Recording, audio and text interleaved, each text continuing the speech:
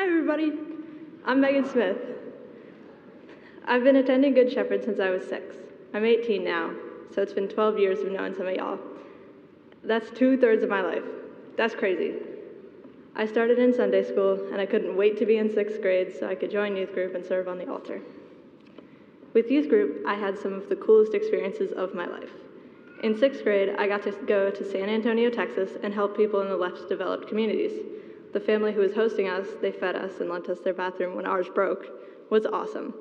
They had a young daughter, probably around 5 or 6, who gave us the most intense game of Duck, Duck, Goose the world has ever seen.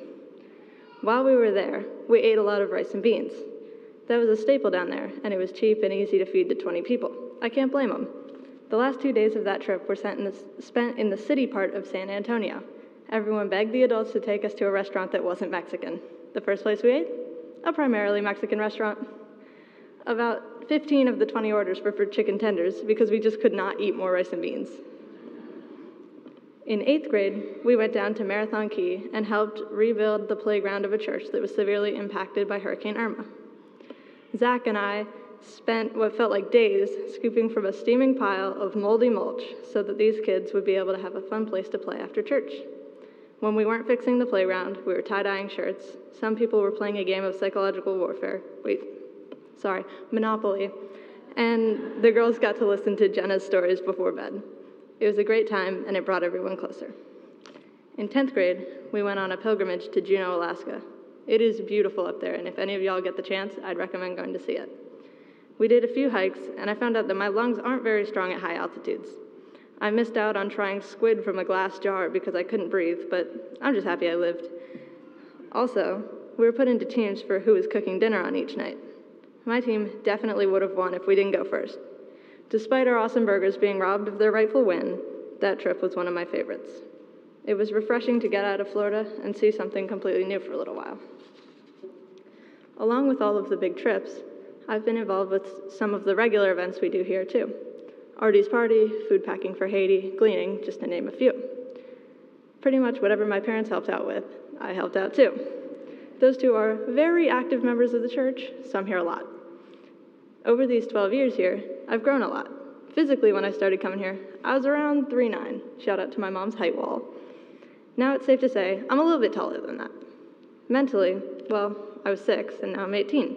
I've grown up. I've had to learn how to communicate with others and how to be a functioning human without my mom and dad telling me what to do. Both of those are still a work in progress, but at least I've made some progress. So, I've been fighting with one of my best friends since day one. It was always over something super insignificant, and we'd apologize, be friends for a while, and then just argue again. I never really understood why we were fighting so much either. They would just get mad over nothing, and I'd have to apologize without knowing for what. If there's a best type of computer, a best type of medicine, a best way to get from my house to Publix, why isn't there a best way to talk to people? In my brain, I thought I was obviously using the best method. If there was a problem, it was on the other person, not me. Spoiler, I was not using the best method. This same friend went through a really tough time mentally. I didn't understand it very well because I've been fortunate enough to not have any big struggles with mental health. Because of my ignorance on this subject, I was not the friend they needed when they reached out for help. Just be happy, just make better choices. I didn't understand why they couldn't, so I saw it as an inconvenience. I thought that they were causing some of their problems for attention. I wasn't being very empathetic because I didn't think it was that big of a deal. I needed someone to tell me, just be a better friend. The second reading today made me think about this situation. How I read it, it says you're going to suffer for a little while, but stay strong, because God's got you. That's almost the exact situation my friend was in. Their mental health had them suffering for a while, but they stayed strong, and now they're doing a lot better. I'm really proud of how far that friend's come, especially with me unknowingly being a roadblock on part of their journey. Since that time, I realized how bad of a friend I was. I realized that I didn't handle the situation with kindness or compassion. I was too focused on the annoyance that the situation caused me to realize how bad the situation was for my friend. Now, I'm not going to say that a 15-year-old should handle a situation like that comparably to a therapist, but they can handle it with kindness. That's what I needed to do, and unfortunately, I only learned that after the fact. Sadly, just knowing that you need to be kind doesn't automatically make you kind. I've had to work on thinking about what I say before I say it and how it's going to affect others. I'm not going to claim to be anywhere near perfect yet, but I'm trying, and that's probably the most important thing.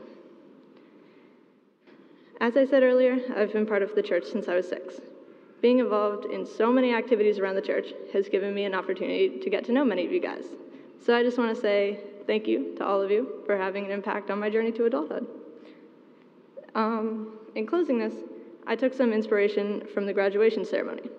The class president, salutatorian, valedictorian, and principal all quoted someone to sum up their speeches. So I'm going to be a trend follower, do the same. This quote, however, doesn't come from a movie or a historical figure, but actually someone I'm related to.